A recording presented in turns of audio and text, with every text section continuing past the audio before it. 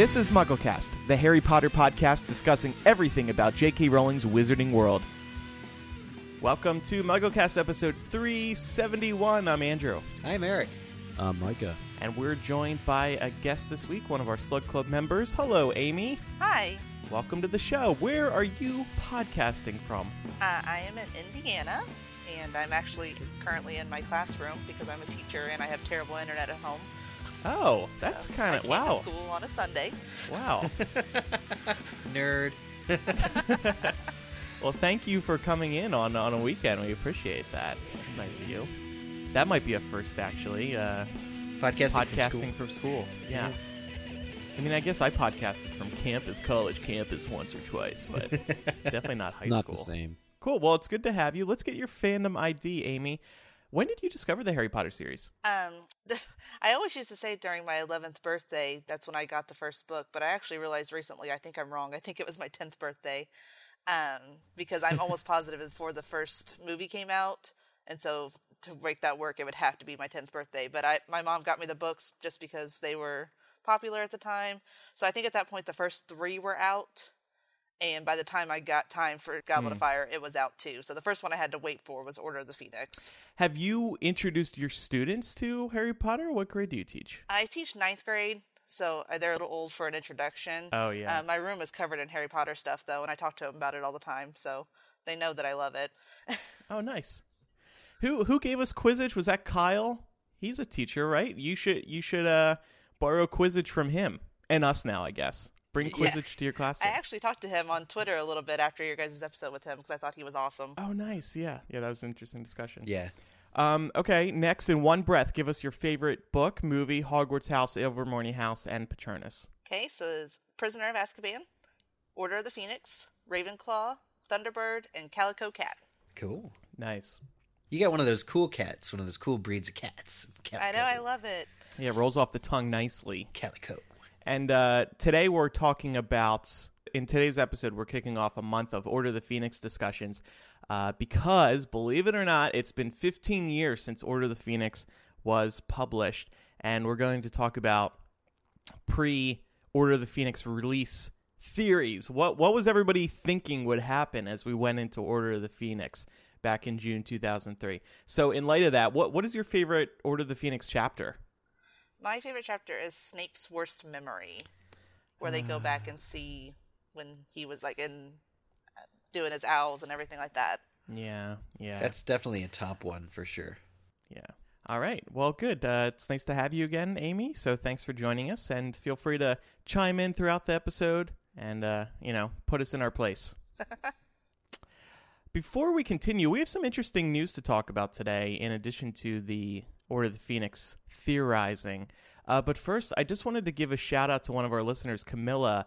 She is a iOS developer, and she was interviewed by Apple about her 4 favorite podcasts to listen to, and Apple published her list of favorite podcasts in the App Store, right on the App Store homepage. Yeah. And one of them was MuggleCast. So thank you very much, Camilla. And I told her we owe her a spot on the show sometime because that's some serious promo. And welcome to any new listeners who may have found us through the App Store. Yeah, no pressure on us being like really, really good at what we do. Yeah, they linked to the episode Sorry, Dobby, which I thought was a good idea. I liked that episode. So That's that was good. cool. With them I thought you were linking going to to a say good that one. she ended up hacking the new mobile game and was able to get those free energies, which allow you to advance much more quickly. But Camilla, work on that. Can please. you get us some free energy, please? Yeah, do us a solid, Camilla. I mean, I was another actually able solid. to get to year 2 yesterday. It only took a couple weeks, so and a couple bucks. I broke and I ended up. That's how they get you, Micah. I Don't know, give in. I know. You got to do it sometimes, though. Otherwise, won't get to year 2 for another 5 years. Yeah. Well, you got to be my boyfriend and plan your day around the game so you can, get in the morning, spend all your energy, get back in the afternoon, spend all your energy, get back in at night, spend all your energy. You got to time it right. I mean, that just seems like a lot of work. and I commend him fully for it. But the fact too that you're only allowed to do something, 3 hours from now, and you have to wait, and you can't just jump into it unless you want to pay. I mean, it's crazy. For more complaints, please see our recent episode where we discuss Hogwarts Mystery, the game. Yeah, it's fun. I don't not enjoy it. And I'm interested to see kind of where the story goes with all of this, but it is turning into one of those things where it's like, I want to play, and I want to play maybe for like a half hour, and I can't really do that unless I want to spend, a couple bucks. Are you playing the game, Amy? I am. I will not spend any money on it, though. I'm very adamant about it. I do what it sounds like your boyfriend does, where, like, before my school day starts, I'll play for, like, 10 minutes, and then I'll play at lunch, and then I'll play after school. And usually my energy's good by then. That seems to be the way to do it. But I have a sister-in-law who says she spent, like, $30 on it. I think she's crazy. She's like, I'm halfway through year 3. And I'm like, well, I'm still in year 2, so. Yeah, I mean, just go buy a real video game if you're going to spend that much money. Yeah. But this App Store thing, though, was getting back to that real quick, was really cool. I had a friend reach out to me who I knew in, like, middle school, like junior high, reach out. Like, I haven't talked to him in, I don't want to date myself, but like 16, 17 years. You're old. Yeah, and I got to say, like, it was super. He was like, hey, man, congratulations on the shout out on the Apple Store, on the iOS Apple Store. And I'm like, what? This is crazy. And he sent some screenshots, and I'm like, this is super cool. So yeah. It brings people together and more people to the show. So welcome to everyone. Yeah. It's good to have you. So we talk about Harry Potter here on this podcast. Ooh, what's that? The book series launched like 20 years ago. It's super old, but believe it or not, we're still doing weekly episodes. I know. What do we talk about? I don't know what we talk about. We find stuff to talk about. I'm just responding to the number one question I get from people who don't listen. What do you talk about? What do you talk about every week? Well, why don't you be a real Harry Potter fan? Then you would understand. Just listen. That's all you have to tell them. Get those download numbers up. Right. Actually, doing a weekly podcast right now, we haven't had much news to talk about, but this past week has had some pretty significant news. First of all, the Crimes of Grindelwald screenplay cover has been revealed, and it has lots of Easter eggs in it. They're doing what they did for the first movie. The screenplay by J.K. Rowling is going to be released same day the movie comes out. You might remember we were fine with the screenplay being printed. The problem was it didn't include any deleted scenes and stuff. It was like exactly what was in the movie. So it didn't really add much to the movie itself. Though it is nice to read J.K. Rowling's writing, and it offers some alternative perspectives on things you may not have seen in the movie. So anyway, this thing's pretty loaded with Easter eggs. You can, even without Pottermore being like, it's loaded with Easter eggs, you could tell there's a lot of stuff scattered throughout it. Do you guys like this cover? It's I do. Pretty, right? Yeah. I think it looks awesome. Micah, you spotted a bunch of different things, didn't you? Yeah, there's a lot of cool Easter eggs, as you mentioned, in the cover, and we can go through some of them. Others I have no idea what they mean or what they represent, but there are several beasts, which is to be expected. We see a bowtruckle towards the bottom, as well as a niffler, and I saw a couple of people say at the top they think those are dragons or possibly phoenixes that are rising out sort of at the bottom of those dragon heads. And then there's a very curious beast at the bottom of the cover, which I think you noted that one of our patrons spotted. Yeah, he made a post actually on our Patreon. He realized that the beast in the bottom left and bottom right is seen in the trailer on a poster. It appears to be a Japanese creature called the Oni, or maybe just the Oni. Oni, yeah, it's sort of like, I looked it up, it's sort of like a troll or a demon sort of creature with horns. So that's going to be featured in Circus Arcanus, the traveling circus that we keep hearing about, that we don't really know. We don't know how it's going to play into the film. We've speculated that Credence might join the circus because he's a weirdo. But that was a good catch by Hunter. Yeah, I will say the overall color scheme just pleases me. Yeah, of this cover, it's a very, very nice blue. with like a light gold writing, and the white and it's very fancy, very flourishing ink on the top. And I just gotta say, like, that looks nice. And to get back to the title, for a film called The Crimes of Grindelwald, which is the villain of the entire series name, like, this film could easily be called something different. I think something nicer, something that's a little bit more hopeful, but it's not, so I should get over it. And hopefully they're planning these covers so that when you put all 5 screenplay books together, it's going to look really nice on a shelf. Like the first, and it will spoil the whole series. I doubt that. The 5 blues combined will reveal who kills who. There's also a couple of cats at the bottom of the cover as well. Not sure exactly what those are. McGonagall's back. It's confirmed. They look like Siamese cats or like Persian. Oh yeah, the Pokemon. Nice of him to make an appearance. Yeah. But I think going outside of the beasts, there's a lot of other things there. Towards the bottom of the page, we see the Deathly Hallows symbol and the Elder Wand. There's a locket as you go sort of towards the upper right-hand side with the initials NF on them, which I think we all believe stands for Nicholas Flamel. Yep. Oh, I thought it was Nancy Figg. Oh, you know her too. Never mind. That makes Miss a lot Figg? more sense. Is that Miss Figg? Are we going to see a Miss Figg backstory in these? I thought it was Arabella Figg's grandmother, great-great-grandmother. Never mind. Okay, Nicholas Flamel makes a lot more sense. And yeah, and then in the center we see what looks like the Sorcerer's Stone, the Philosopher's Stone. Oh yeah. So, I mean, we knew Nicholas Flamel was in this, but maybe the stone is more prominent in this storyline. If we thought, if it's essentially in the dead center of the cover. Yeah. Yeah, or it just looks like one of those. I forget what they're called from Legend of Zelda. It's like one of these little beasts that you need to defeat. They kind of run around all the different dungeons. I don't know. It looks like a rock to me. Yeah, you're probably right. Because it's in like a case. Well, it's in like. Yeah, it looks like it's being protected in some way. It looks like the Beauty and the Beast rose case. It really does. That's what I was it really gonna does. say, too. Yeah. Well, with the Elder Wand, presumably at the bottom, there's also a wand in the word crimes, or what looks like one. I wonder what the difference between the two is. Because I thought that was the Elder Wand that was mentioned in the doc.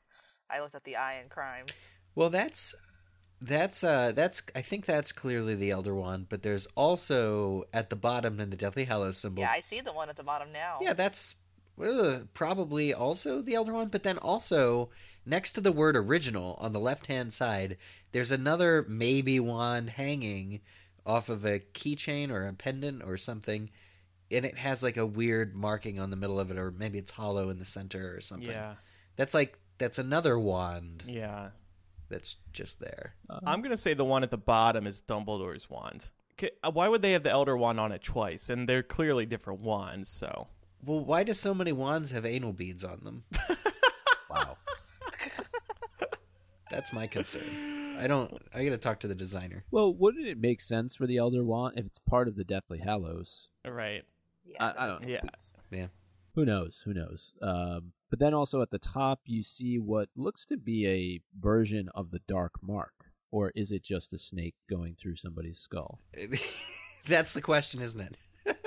I mean, if it was a Dark Mark, that would be very significant. And I love that style for a Dark Mark, if that's what it is. Mm-hmm. It's a bit interesting to kind of get that as a teaser, because it raises the question, what was the Dark Mark before it was Voldemort's sign of victory? Exactly. Did he take it from somewhere? Did he steal it from Grindelwald? What exactly is the origin? Did Grindelwald just doodle it one day and Voldemort saw it somehow and was like, oh, that's pretty cool. I'm going to make that my tattoo. Yeah. Could be. That's a great thing about this is we have no idea. Yeah. And this series has largely been about the origins of so many, well, it looks like it's going to be about the origins of so many aspects of the Harry Potter series. Obviously, Dark Marks are a very important element, so yeah, I think maybe we could learn the origin of the Dark Mark. Yeah. And Right up above the word crimes, there appears to be the Obscurus Books logo. Oh, that's what that is? I think so. I was like, what on earth is that? Somebody do a quick No. Google, but that's what I thought it was when I first saw it. No, I don't know. The Obscurus Books logo is like a moon. Oh, yeah. A silhouette of a moon. Yeah, it is.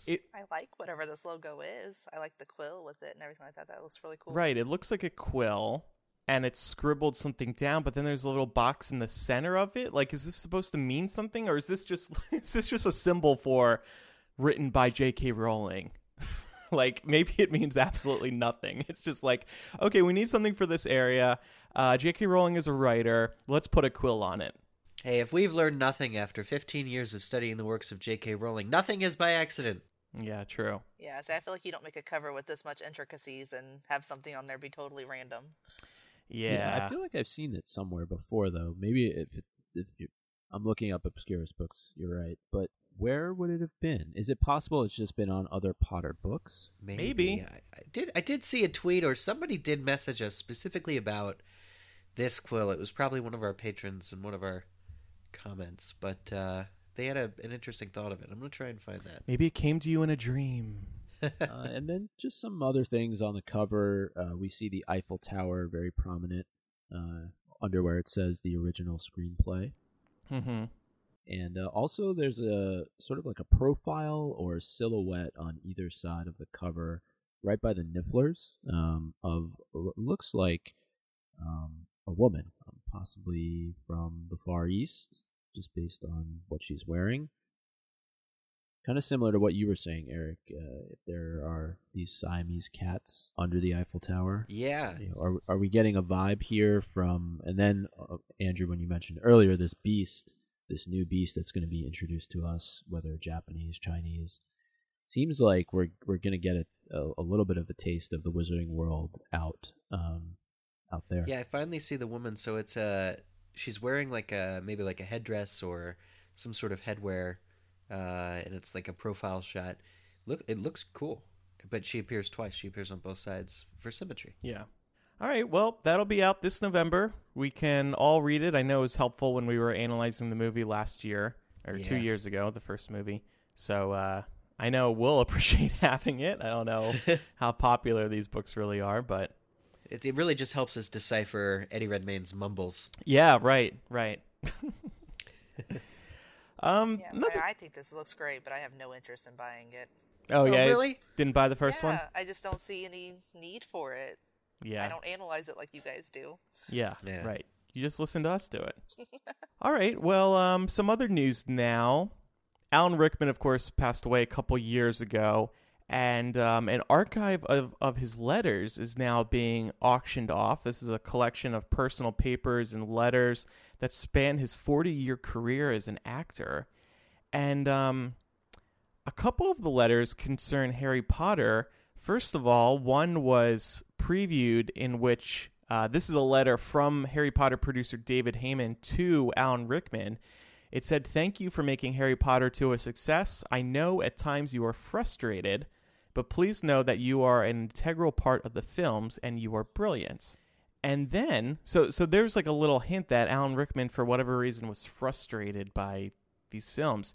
And then in a second letter that he wrote, it's not clear who he wrote this to, maybe David Heyman, but he wrote this while working on Half-Blood Prince. The note was titled "Inside Snape's Head," and he wrote, "It's as if David Yates has decided that this is not important in the scheme of things, i.e. teen audience appeal." Now here's the problem. We don't have access to the full letter. Only little excerpts were released. So all we can glean from this is that Alan Rickman seemed to have some sort of issue with the Harry Potter series, which is too bad. I guess he just thought his character deserved more screen time because of how crucial he is to the story. I interpret it a little differently. I think as a working adult actor, it's important that the little bit that you have to do in these things is respected. I think he might have just had a problem with how David Yates was taking, a book like Half-Blood, which is Snape's book, and turning it into a movie that maybe didn't feature him as prominently as he expected. Right. But he you might have been coming at it from a good heart, like a content standpoint. Yeah. And I think we always understood that Alan Rickman had a great love for this series. He would always speak so highly of the book. He always spoke very highly of the book series. He always spoke so highly of what J.K. Rowling created. He had said a couple of times that J.K. Rowling let him in on Snape's secrets very early on so he could develop that on screen. And maybe that's part of where his frustrations came from. He didn't really have the opportunity to expand on that. Yeah. So, kind of a bummer, but I would love to see these full letters. I'm sure he has some interesting thoughts to share. Yeah. And finally, J.K. Rowling posted a pretty significant update to her website. What, jkrowling.com? Yeah, she didn't use Twitter. She added a new section to jkrowling.com called Answers. It's right at the top in the nav bar. And she made a post with a very fascinating title, Answers to Questions. And she wrote... Whoa, that's deep. Yeah, pretty lengthy answers to 5 questions, including what is a typical writing day? You have collaborated on several projects. How does that work? What exactly is your role as producer? And do you write for readers or for yourself? And so presumably these are frequently asked questions. But she also shared what she's writing right now. And she said that she finished the 4th Robert Galbraith novel, Lethal White, which we already knew. And she said she's currently writing the Fantastic Beasts 3 screenplay, which we, I think, knew already. And then after that, she said, quote, after Fantastic Beasts 3, I'll be writing another book for children. I've been playing with the non-Harry Potter Wizarding World story for about 6 years, so it's about time I get it down on paper. So that's pretty significant. J.K. Rowling's next book is going to be one for children. It'll be her first children's book since Deathly Hallows, if you count that as a children's book. I'm excited. We don't know if it's going to be a series. We don't know if it's going to be big, but we know it's going to be potentially... a bestseller. Yeah, it will be a bestseller. Anyone else feel excited by this, or does it not interest you being an adult now? I still think it's pretty cool. I mean, again, I teach freshmen in high school, so who knows if they're going to be into it or not, but they might be, and it's something I can try to bring to their attention. I'm really excited about it. Yeah. I think it'll be really nice just to see J.K. Rowling tackling subjects for young readers, because the first couple Harry Potter books, which are some of my favorite Harry Potter books, I think she held back a little bit about, killing off too many characters, that sort of thing. And what resulted were some beautiful, she's such a good writer that I would like to read this next children's book and kind of see what's similar and what's different about her writing for children now as opposed to 20 years ago. I guess that's the question. Is it going to be a children's series like Harry Potter, which actually is for people of all ages? Or is it going to be a book for 10-year-olds, 13-year-olds? I think she's prepping us in this question answer thing for a book that's just for kids. I mean, no book is just for kids. A lot of people have a problem with putting any age range on any book. But, I think it might be intentionally... You know how the Casual Vacancy was really for adults? Yeah. Because a lot of the content was would only be interesting to adults, and even then that's questionable. I think this would be just I think she really wants to do something that's for kids again, and kind of not. It'll still be able to be read by everybody, but I think the target audience will be younger. Yeah. I selfishly hope that it is a children's series like a Harry Potter that actually is for all ages, because that would be huge in so many ways. Just being able to dive into a new J.K. Rowling series that we can speculate over would be amazing, and something completely unrelated to Harry Potter would actually be very refreshing. It would be great if she just continues to answer questions on her site as well. I know, right? And she didn't even tweet about this post. She just kind of released it on her website without any fanfare, which I thought was kind of interesting. I love that somebody found it and was just like, oh my God. Yeah, right. Yeah. No, it's good. And I think we talked about when J.K. Rowling released this latest version of her website, she probably is able to update it herself, whereas previous versions of her website, they were like advanced. They were flash heavy. She probably had to write something and send it off to a developer, and then the developer had to get it posted. Whereas to me, this kind of feels like a very well-designed WordPress blog, so she can probably just log in herself and post stuff whenever she wants. And hopefully that'll make it easier for her to update it more often. In fact, I think she said when she relaunched this website that it's easier for her to update now. So let's hope that's the case. And, one of the most fascinating things about the original J.K. Rowling website was that she would post answers to frequently asked questions on her site. And we all loved reading those because they almost always pertain to Harry Potter. Yeah. So more of that, please. Yes, please. More, please. All right. So we do have our Order of the Phoenix theories discussion coming up to celebrate this big anniversary month for the 5th Harry Potter book. But first, we have a sponsor this week. Yeah, we do, Andrew. So today's episode is brought to you by Away, and the approach is simple. They create special objects that are designed to be resilient, resourceful, and essential to the way that you travel today. Away uses high-quality materials while offering a much lower price compared to other brands by cutting out the middleman and selling directly to you. Now, you guys know I recently traveled to Chicago, and I got a chance to use my luggage for the first time. And I have to say, going through the airport was a breeze. I'm one of those people who always drags the luggage behind me, and I end up hitting myself in the back of the foot. Do you guys do that? Oh, God, yeah. So the Away luggage has 4 360 spinner wheels, which came in very handy, as did the built-in phone charger, so I didn't have to go around the airport looking for a place to charge my phone. I just pop it right into the luggage, and there you go. And once on board, just take the luggage, put it overhead, fits in nicely. It's compliant with all major U.S. airlines. MuggleCast listeners can choose from a variety of colors and sizes. There's a lifetime warranty, so if anything breaks, Away will fix it, replace it for you, and send it right back. There's also a 100-day trial, so if for any reason you don't like your luggage, you can return it, get a refund, no questions asked. You get free shipping on any Away order within the lower 48 states. So all you have to do is head on over to their website, and for $20 off a suitcase, just visit awaytravel.com/MuggleCast and use promo code MuggleCast during checkout. That's visit awaytravel.com/MuggleCast and use promo code MuggleCast during checkout. Excellent. I love my Away suitcase. Yeah.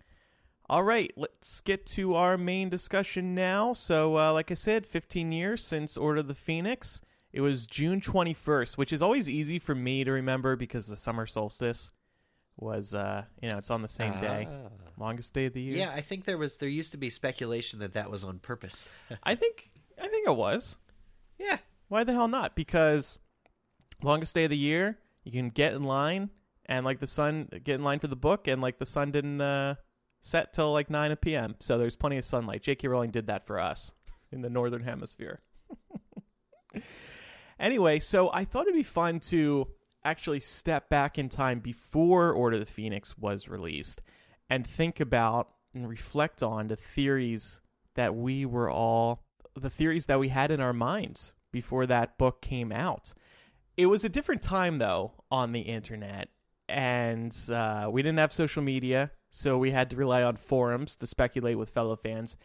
But Order of the Phoenix, I think, was the book where it really blew up to the next level. Once Order of the Phoenix came out, that's when theorizing went into overdrive. Were you all reading Harry Potter by the time Order of the Phoenix had come out? I was. Because Micah, you were a late bloomer, weren't you? Yeah, I was going to say, this is kind of new territory for me, so it's kind of interesting to go back and look at some of these questions that you pulled, some of the major theories that were out there, because for me, I didn't go into it that way. I was in a situation where all these books, at least the first 5, had already been released. So yeah, I never really wondered what the Order of the Phoenix was, because I could just kind of open the book and start reading, and even though maybe it was mentioned, I tried to look up if Order of the Phoenix was mentioned in any of the 4 prior Potter books. But I think J.K. Rowling often tried to stay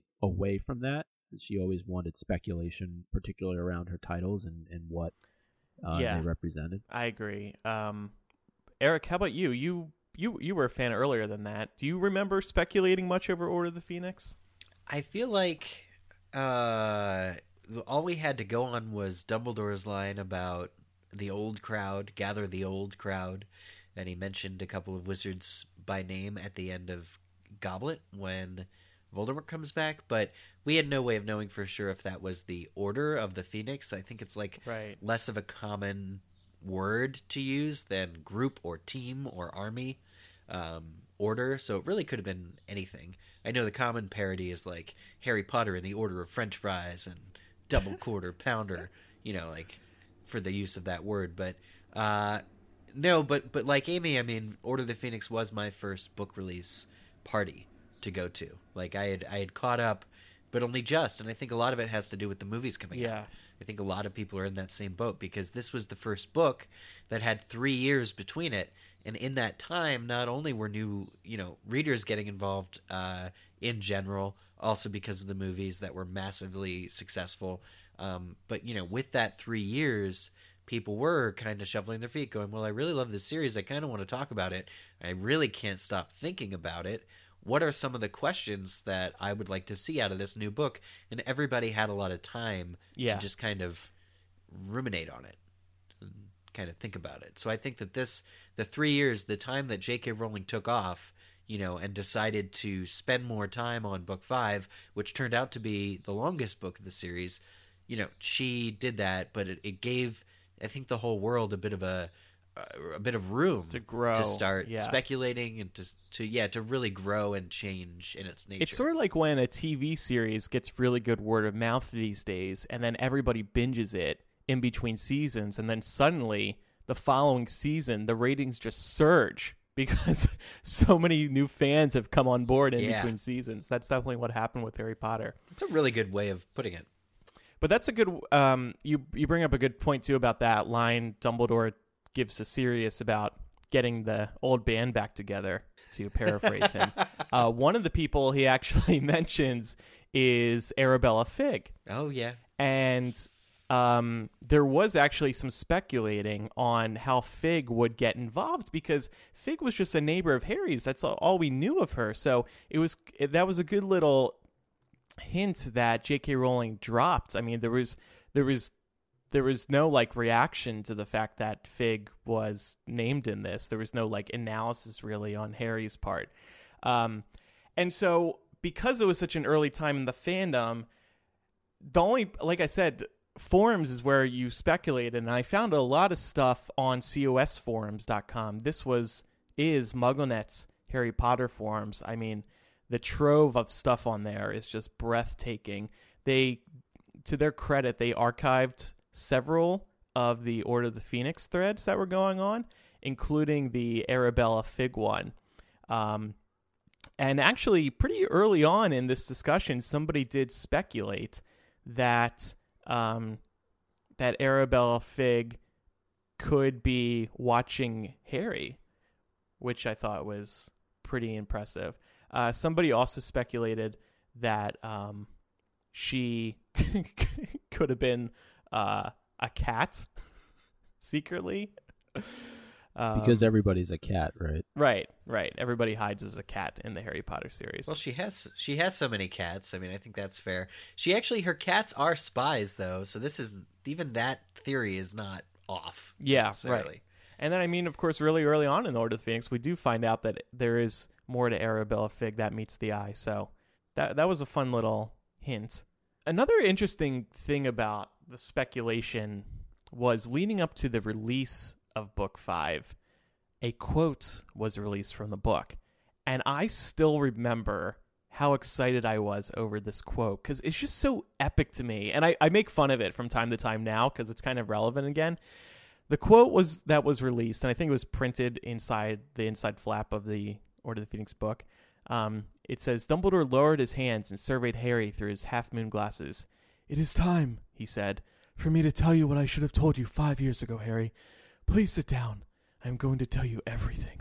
That quote came out before the book was released. That's like a mind-blowingly scary thing to read in advance. I'm going to tell you everything? What? What have you been hiding from him? Well, I mean, everything, and he doesn't even tell him everything in book 5. Yeah, that's the biggest disappointing quote of all time, I think, for this series.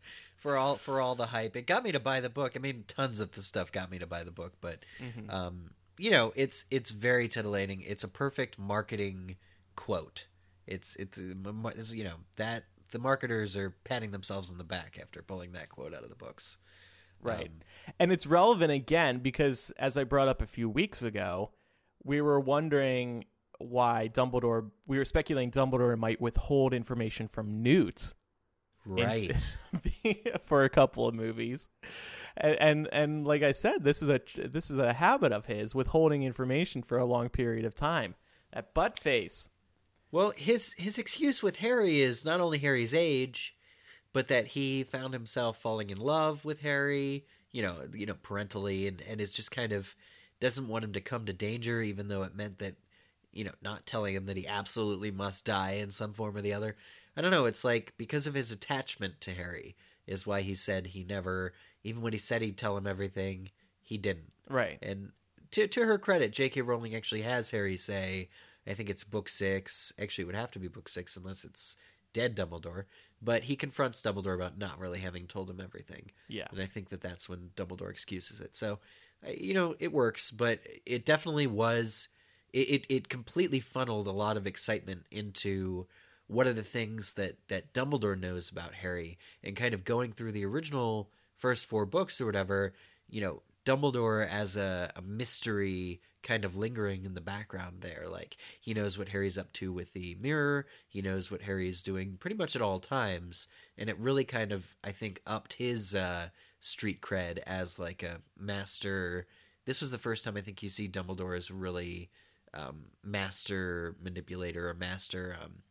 the guy who's really in charge of an entire group of people. Order of the Phoenix is where that all comes to light. And I think we didn't fully get into this, Micah, but one of the big questions, obviously, going into the book was, what is the Order of the Phoenix? Yeah. Right. All we knew, the only thing we could really speculate was it had to do with Fawkes. Yeah.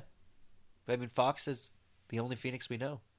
Amy, do you remember have any thoughts going into that? I basically did the same thing. When I saw Phoenix, I was like, okay, well, we know about Fawkes, but when I read Order of the Phoenix, I didn't think group of people at all. It just didn't even come to my mind. So right. I just thought it had something to do with Fawkes and maybe something that like Dumbledore himself was going to be doing, but I thought it was just going to be him, not necessarily a group of people. Right. You do have to wonder how it got its name in the first place. Dumbledore just really likes phoenixes? They had to call it something.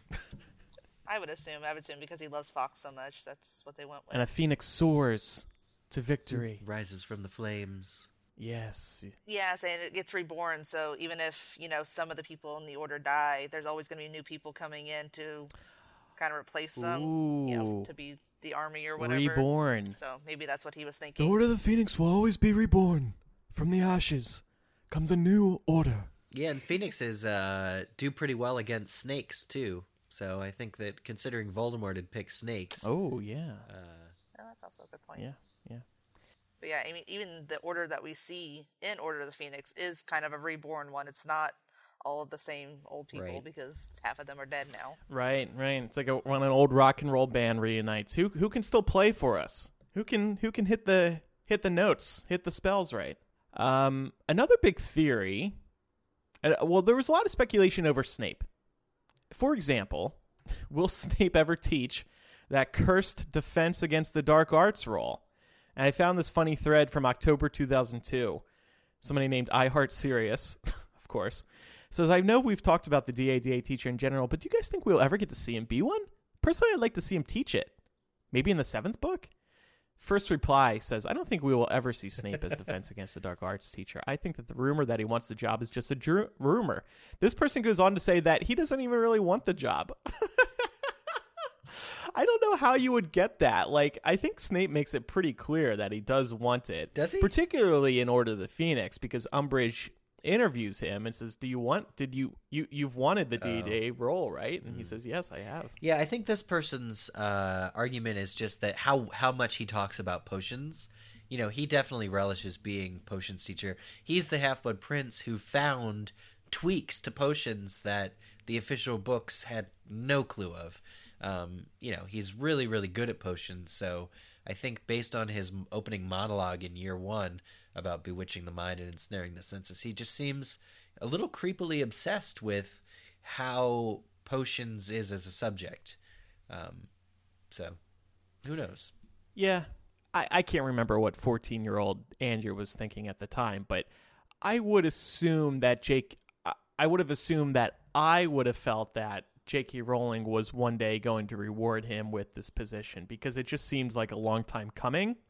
And not that we were led to like Snape much while reading these books, but I think it would have been satisfying to see Snape finally in this position and being like, oh, okay, he's in it now. Let's see what he actually does. And hopefully he's better than that Umbridge woman. I mean, coming out before book 5, this is super funny because I'm reading this comment here by Hagrid's house elf, who joined 5,758 days ago. That was me. Yeah. Oh, that's you, Micah? You said this? That's me, yeah. Yeah, Micah wrote cool. 16 years ago. Micah wrote, "I am sick." No, I'm actually Hagrid's house elf. Oh, I am sick of the one DADA teacher a year. Maybe the next one will be to stay. Let's hope she is. Snape loves potions. Why teach DADA if he's already doing what he loves? So Yeah. Little did they know that it was going to be Umbridge that came, and you're going to hate this DADA teacher too. But I'm so glad you brought that up. I was going to bring up that same comment that it made me laugh so much. This person was like, maybe this person will be great. Yeah, and the one a year was kind of played out at that point in this person's mind, which I get. Like it's, but I think it's interesting. Obviously, by book 6, the very next book, you understand why it is the way that it is, and that kind of makes it cooler. And to that point, I mean, we've yet to learn. There may be some speculation, right, that this position is in fact cursed, but in order for Snape to take on that role, it would need to fit in Dumbledore's larger master plan, right? Because once Snape takes that role, something's going to happen to him. Whether and we see that what that is can take many forms just based on what's happened throughout the first couple of books prior to this. So we would need to be in a position, or Dumbledore would need to be in a position where he would be comfortable with Snape no longer being at Hogwarts. The other thing, wasn't Umbridge herself teased as a like then it was said that like the new teacher, there was writing on it, like a paragraph or two about her, I don't know, toad-like hands or something. Because this Hagrid's house elf quote says she assigns a pronoun to... They must have known it was a female somehow, yeah. Yeah, they must have known. Yeah.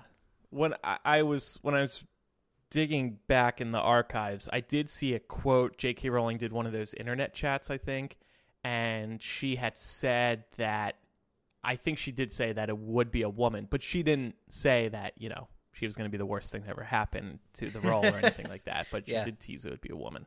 So, speaking of Snape, he's just such a fascinating character. There was also a thread on COS forums about Snape's mission, and they were wondering if Snape could be a spy, which of course was pretty much right on. In fact, this one person, Dogstar87, said in December 2002, Snape is a spy for Dumbledore's side. My best guess is that Dumbledore has sent Snape off to do some spying for his side, perhaps to try and find out Voldy's whereabouts and figure out what steps must be taken to fight his order. That's pretty much exactly right. Next comment, I seriously doubt Snape is a spy. That's why you gotta love the forums. No way, man. That's what they're there for. Yeah, I know. I but know. this in particular, though, is coming off of the end of Goblet of Fire, where you have him being seen in the faux glass, right? And that, to me, that was always such a telling moment, right? Because it's supposed to show the person's true intentions, right? And Snape in the faux glass, and he sees him as his true self, or something like that. I'm paraphrasing and probably not doing a good job of explaining it, but to me that really signified that Snape was not there to do any harm to Harry. Yeah. I'm going to look this up real fast. Sure. In the chat. Okay. I mean, the Snape debate is something that never really ended until book 7, even, or even the very end of book 7. I remember Warner Brothers, Scholastic released that the Great Snape Debate book, which was collected works of writing of whether or not Snape was all good. And then the other half of the book, which was printed deliberately upside down backwards, was the case for him being bad. I mean, that was something that was a real big deal. So it's funny that we're speculating and going into book 5. You really don't get an answer. And then even after he kills Dumbledore, it's a testament to J.K. Rowling's good writing that there could still be people who think he's good after he kills Dumbledore at the end of book 6. But throughout book 6, we see things and we know things that it's not completely easy. Like, I see a forum thread on the finalhorcrux.com. I never heard of that forum, but they were discussing Snape in the Fouglass in the spring of 2005. So this was before Half-Blood Prince came out, and they said the same thing you did about Snape being Harry seeing Snape in the Fouglass in Moody's office. And to your point, somebody speculates that Snape is playing double spy, but he also just finds out that a DE under the control of Voldemort has Death Eater under the control of Voldemort has infiltrated Hogwarts and might have been seeing Snape in the way he was. A lot of double stuff going on, but yes, people were following along that same thread that you had. Right, because the Fouglass would supposedly be reflective of Barty Crouch Jr.'s enemies at the time. And if Snape is looking into it and seeing himself, he would therefore be an enemy of Barty Crouch Jr. Yeah. Oh, yeah. That's a very good point. I don't know. It's something to the point that you were making about the discussion of Snape being a spy, not being a spy. I think that could be one of those points that you could go to and you could say, well, you were getting hints earlier on that yes, he was a spy, but probably not who you thought he was spying for. He wasn't spying for Voldemort or the Death Eaters. He was doing. I mean, he was, but at the end of the day, it was a cover so that he could spy for Dumbledore. Well, that's that's the brilliance of the complexity of J.K. Rowling's writing. You know, you have the fact that he is still a spy. We just don't know for whose side. And then magical items like not only the Fouglass, which I was always a little unclear as to how it worked, but so that's open to interpretation. But also the sneakoscope. Like if you go through, I think it's book 3, when the sneakoscope is released and it goes crazy, and Harry's like, "Oh, that thing's broken," but really Peter Pettigrew's in the room as Scabbers. You're like, "Oh, that was actually accurate the entire time." Right. You know, the sneakoscope annoys you for an entire book and a half, but every time it goes off, it's accurate, but it's being portrayed as being broken.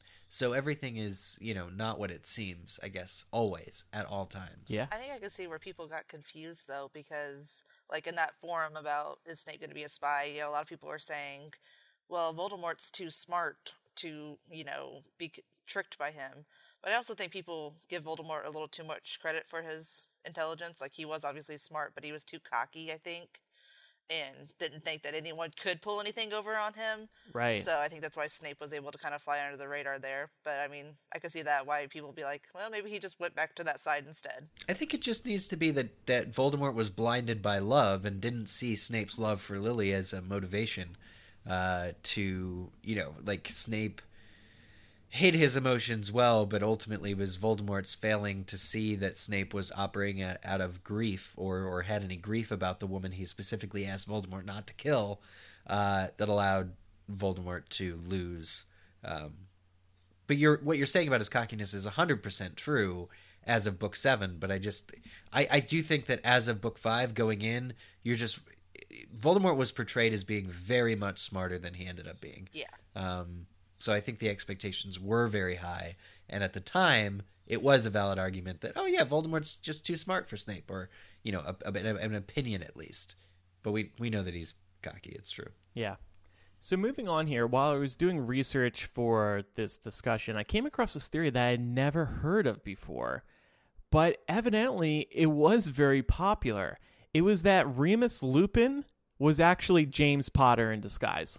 Oh, I can tell you exactly where this came from, and it's kind of a great story. The Ultimate Unofficial Guide to the Mysteries of Harry Potter, books 1 through 4, by Galadriel Waters and Astray Mithrander, was a book that was released leading up to book 5, and it was featured on MuggleNet, and it presented, basically it was a book that encouraged and gave a rubric or like instruction on how to dissect the Harry Potter books.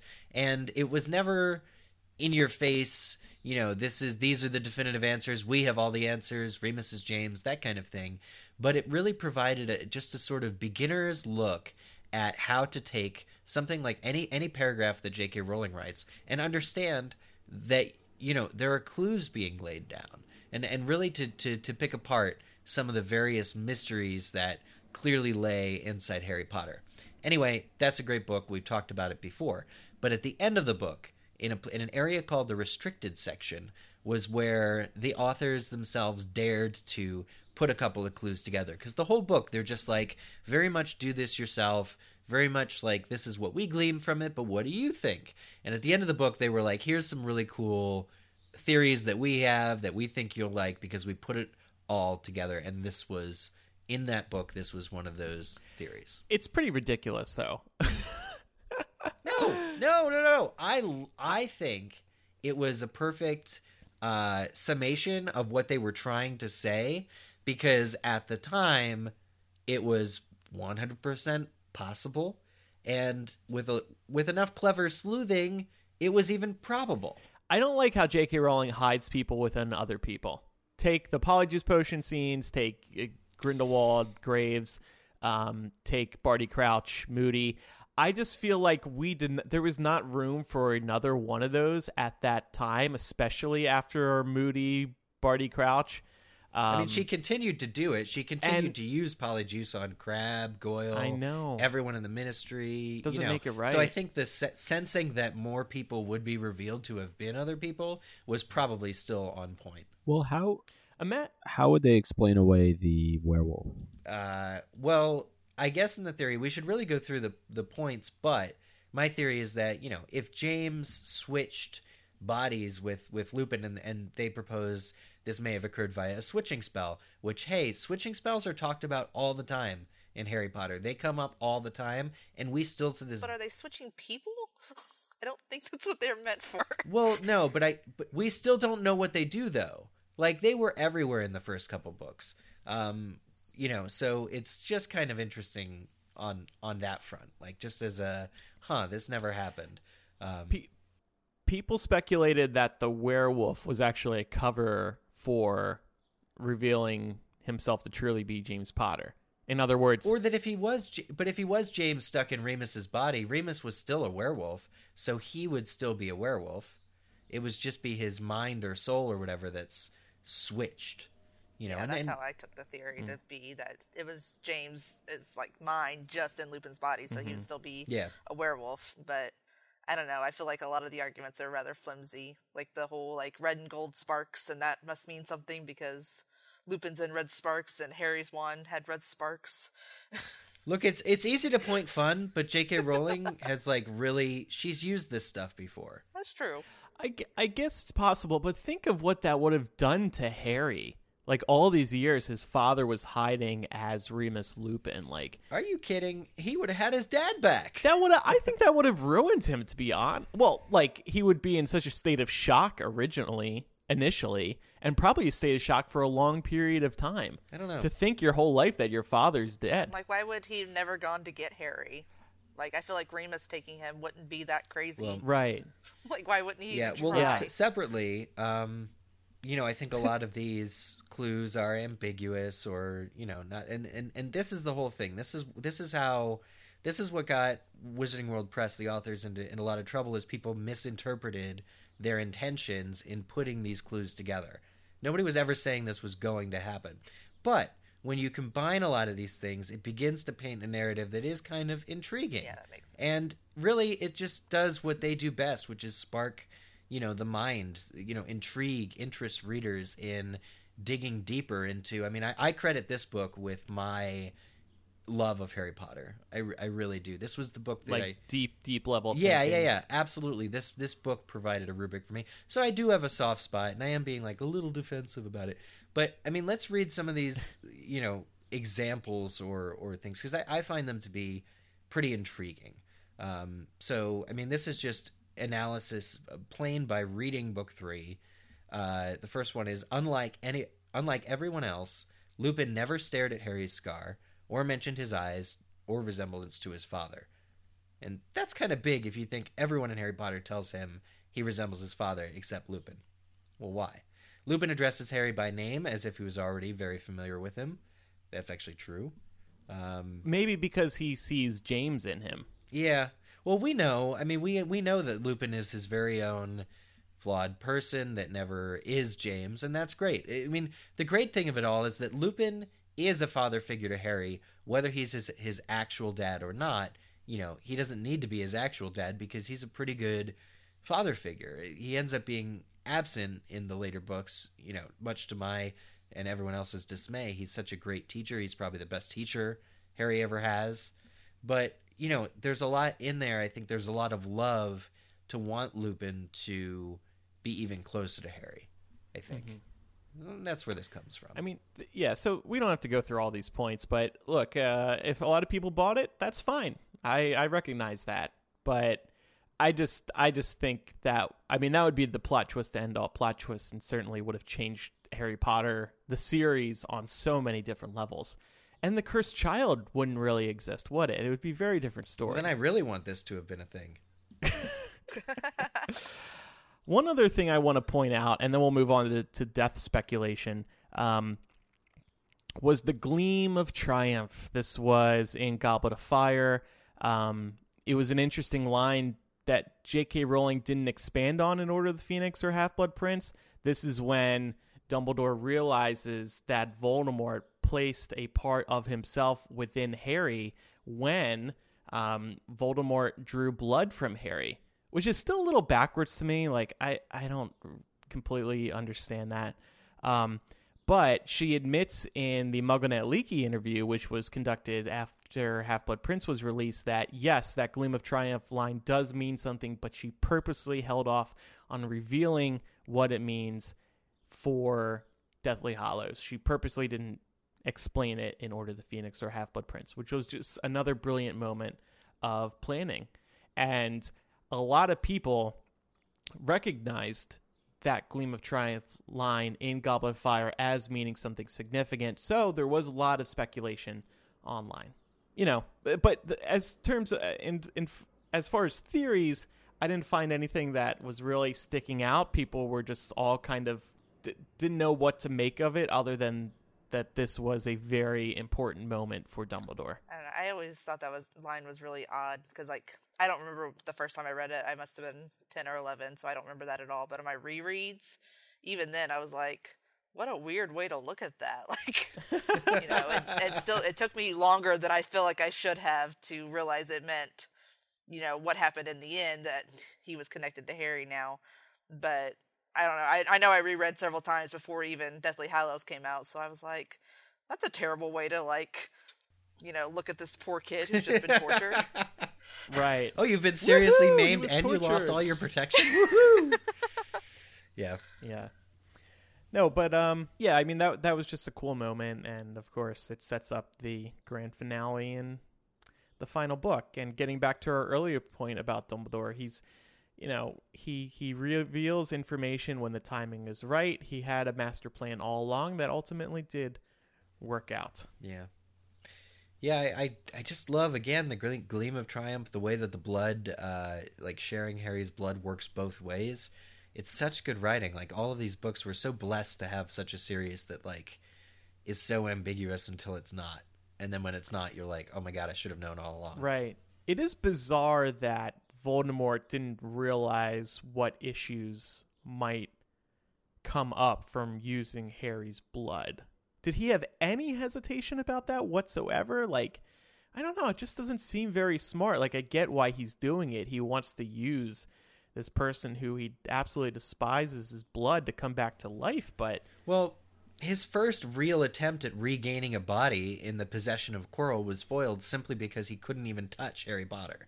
Harry Potter didn't even need to be good at dueling. All he needed to do was put his hand to his face, and Voldemort was forced out. And so I think Voldemort is not very smart, and I think he's thinking very, very short term. But using Harry's blood and knocking down a couple of those protections is all that's on his mind short term. He just doesn't want to be embarrassed in front of all his Death Eater friends if Harry goes up and flicks his nose or is like, like, not that he has a nose, but, just touches him and he fails to come back. Yeah. It is a big point of book 4 that Voldemort could have had a body the next morning after the book starts if he wasn't interested in using Harry as a sacrifice. Right. So... Finally, just wanted to touch on death predictions. A lot of people thought poor old Hagrid was going to die in book 5. That was a recurring thing. That was absolutely, like, anytime there was a new book coming out and there was a poll, who do you think will die? I remember Hagrid was a favorite, like, all the time.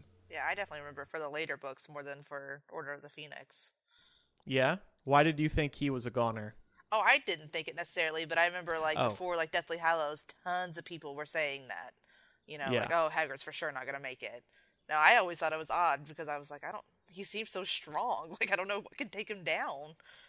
He does seem strong, but maybe people were thinking this because he was the first wizard that Harry met that he could remember, back in book 1.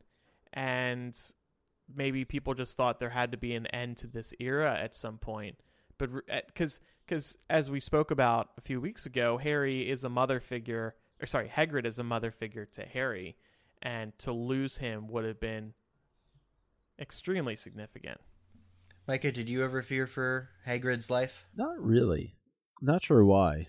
There's no specific reason. I mean, I think going into Order of the Phoenix, I probably more so would have been concerned for Dumbledore. I think just knowing that eventually, there has to be sort of that hero's journey, going at it alone and not having the support of somebody like Dumbledore there.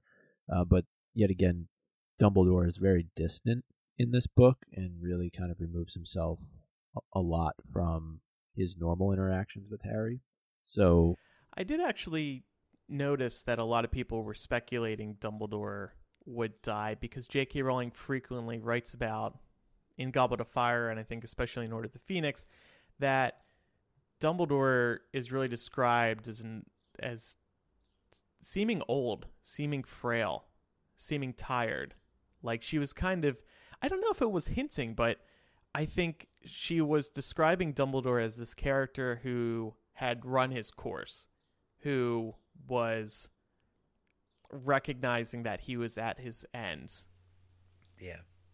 Well, those clues are all over book 6 too, which of course ends in his death, and of course his saying, I think he says my reflexes are not what they once were.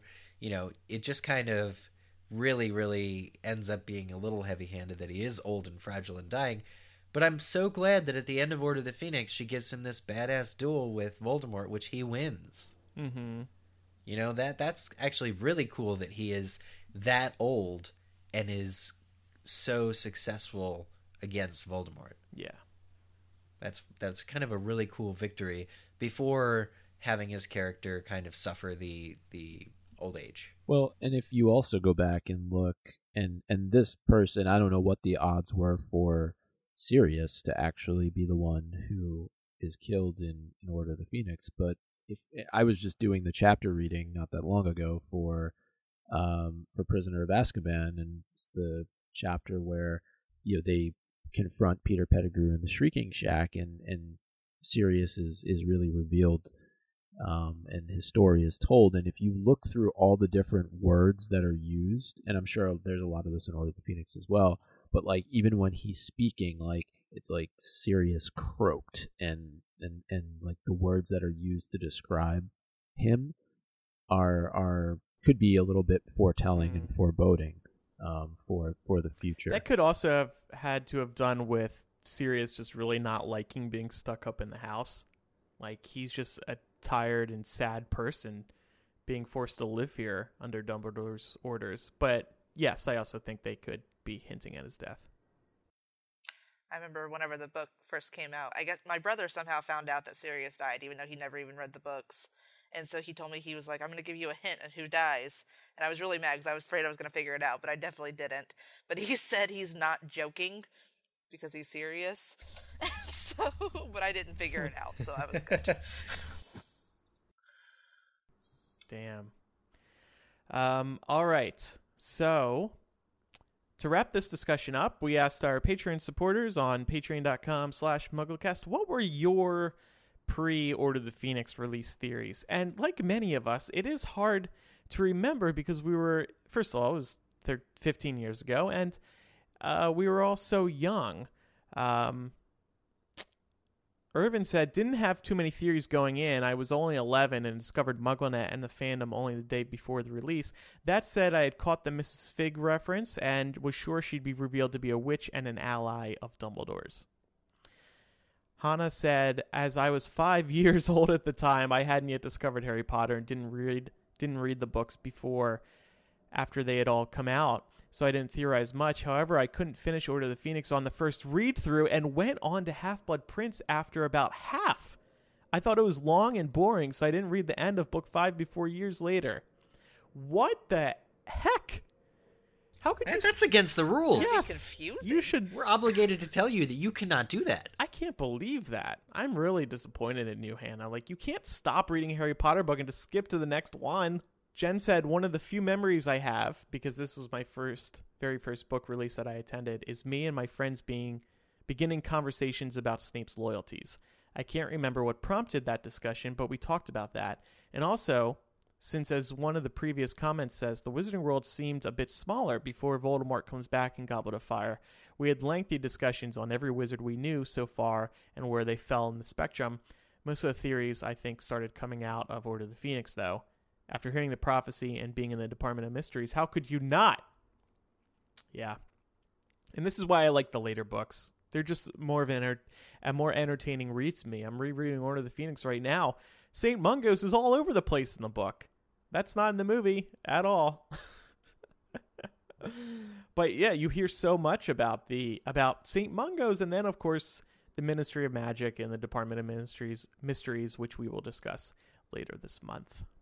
Michael says, I remember as a kid being so shocked when Voldemort returned that I had no idea what was to come. When the cover art was revealed, I thought that the revolving room cover image was somewhere deep in Hogwarts and that Harry would find more secrets about Voldemort like he did in Chamber of Secrets. Yeah, that cover was very hard to analyze. There was really nothing to go off of. I just remember Harry looking a lot older on that cover than he did in previous book covers. Miranda said, I definitely thought the Phoenix in the title was somehow a reference to Fawkes. Also, I thought we'd see more of Durmstrang and Beauxbatons with Voldemort being back, but I suppose we did in a limited sense with Madame Maxine helping Hagrid. And, of course, Hermione and Victor were still pen pals. Hey, boy, what's up? Miss you. Wink, wink. So, yeah, I think that's what we've got for everybody in terms of Order of the Phoenix theories. My favorite book, so it's nice to be back in it, and we're still developing discussions concerning Order of the Phoenix, but like I said, one of them, which we've been talking about doing for a while, is Order of the Phoenix Department of Mysteries discussion, because there's so much there that we never learned more of, and we will figure that all out later this month. Eric, speaking of Patreon, we have an update there? We certainly do. We mentioned recently or earlier in the year that this year's physical physical gift for all of our patrons would be 16-ounce double-sided ceramic MuggleCast mugs in house colors. The order form is now open. It costs nothing. If you're already a patron of ours, you get this for free. You just need to tell us which color mug you would like. And that order form is going to be open for 2 more weeks or until June 15th. So if you are a patron of ours, please get on it. and let us know. We so that we don't have to track you down. But definitely, we want to thank all of our patrons who contributed. Unfortunately, it is too late to join and become a patron. We did warn you. If you do want to receive a mug, there might be something later, or different gifts in the future. But for now, and especially as part of our 777 challenge, which ended up going over 777 patrons, everyone who joined during that period of time will get a mug. And we're just super excited to be getting to this. So just let us know which one you want via the form, which is on patreon.com/mugglecast. And that's all she wrote. We're also going to ask you to verify your latest address so that you don't have to worry about doing that through the Patreon system. And yeah, it's good stuff. So we already have, what I'm blown away by? We have 300 orders so far, and 41.6% are Ravenclaw. There's too many of us. Damn right. I have never been so... Amy, you are too? Yeah. Ugh, I should have known, being a teacher. They're infiltrating. I had no idea there were so many Ravenclaws, and I should know, right? It seems kind of obvious, but you know what? There's 26% Hufflepuff. What are these numbers? That's 68% of people are Hufflepuff or Ravenclaw. That leaves only 12. And we get no representation in the books. Yeah. Maybe they just like the blue and black mug. Maybe it has nothing to do with the house. It's true. It is a very soothing blue. It's like a lighter blue. Pictures of the mugs or the mock-up of the mugs is also on the order form, by the way. But you can also find it on an old post on mugglecast.com. Yeah, I'm just blown away to see, if you look at the pie chart of the Google form, 12.6% is Slytherin and 15 point whatever is Gryffindor. I'm just wow, that's not at all even house breakup that I expected. Well, this is in Pottermore, so Gryffindors and Slytherins are very busy. We have very busy schedules, so they'll get to filling out the form, and when they do, those numbers are going to flip. That is it. We have 59 or 51% of the precincts reporting, so it's still anybody's game. That is true. I feel like Ravenclaws would be the first ones to do it. I filled out my form a minute after you posted it. Oh God, this is revealing a lot. Well, that makes me nervous then that we won't continue to have that there. We've seen all the Ravenclaws we're ever going to see. But yeah, everybody, please, if you're a patron, just go over, fill out the form, help us out. You have until June 15th, and then you no longer have any time at all. All right. To wrap up today's show, it's time for some quizzage. Last week's question was, what is the form of Kingsley Shacklebolt's Patronus? What was the answer? The answer was a lynx, and we deliberately made it an easy question because so few people were participating when we were doing the harder ones. And boy, oh boy, did that work out. We got about 20 or 30 replies on Twitter with the correct answer. I'm going to just run through some of the names. Melissa Orlandini, Sarah, Hannah E., Meriter, Jess Hardy, Aaron Duffy, Melissa, Helene Karp, Mandy Bullard, Lauren Aragon, Nerd Talkalypse Podcast, Tazzy D, Kevin Lohman, Kayla Darrow, Dapper, Daniela, Deborah M. Lee, Emily Rhodes, Never See Us, Hannah, Daniel Etok, Jennifer St. George, Hannah Boxberger, Sean Brady, Kelly Morgan, and Justin Nolan, Kate Molden, Lucy, and Mimi Eve. So thank you, everybody. Was that all one name? I can't figure out what you just said. It's a bunch of other stuff. Anyway, we played this game over on Twitter, and if you'd like to see all of the great winners who were really, really smart, just do a Google search or a Twitter search of MuggleCast and a Twitter search of Lynx, which was the correct answer, and you'll see all of our fabulous winners. Yeah, like I've said before, I like checking the MuggleCast replies and seeing people responding to that. Anything else you might have to say about a given episode. We like hearing your feedback. We like knowing that you're listening, so feel free to reach out. You can do it via Twitter. But what is this week's question? This week's question is also a fairly easy one, but in keeping with our goals, it is Order of the Phoenix themed this month, and it is as follows. A witch or wizard who is gifted at reading minds is called a what? Question mark. Okay. So submit your answers to us over on Twitter, twitter.com/MuggleCast. Like I said, we love your feedback. You can also email mugglecast@gmail.com to get in touch with us. We also have a contact form on the website. Just click on the about/contact link. We also got that voicemail line. We love to hear from you. 1-920-368-4453 or 1-920-3-MUGGLE. MUGGLE. No C-A-S in the T. Amy, hope you had fun today. Thanks for joining us. I did. Thank you. And thanks for your support over at Patreon. Are you going to hang out in your classroom till tomorrow, or what's the I plan? was not planning on it. Goodness. I don't have kids tomorrow. I have to work tomorrow, but the last day for kids was Friday. Oh, is it in service? So, yeah. Yeah. Ah, okay. All right. Well, get together some new, put together some new Quizzes questions for the kids. Oh, yeah. Actually, I would really love some help with the quiz questions. I would actually love doing that. That sounds so fun. Oh, great. See, Eric, it's fun. Come on. Appreciate your role. Oh, yeah. Yeah. Thanks, everybody who's been listening live over at patreon.com/MuggleCast. Our Patreon is why we are doing shows weekly, and you'll get lots of benefits, including physical gifts once a year, like the mugs Eric just mentioned, live streams. We've had a handful of people listening to us this morning. Looks like 20 people tuned in right now, so thanks to that. Thanks to you all. It's people like listening to get early access to the show. We record on Saturdays or Sundays. Typically Saturdays, though. Yeah, so there's a lot going on the Patreon, so do check it out. And you can pledge as little as $2 a month to get access to the live stream. So we're keeping it as affordable as possible. All right, thanks, everybody, for listening. I'm Andrew. I'm Eric. I'm Micah. I'm Amy. Bye. Bye. Bye.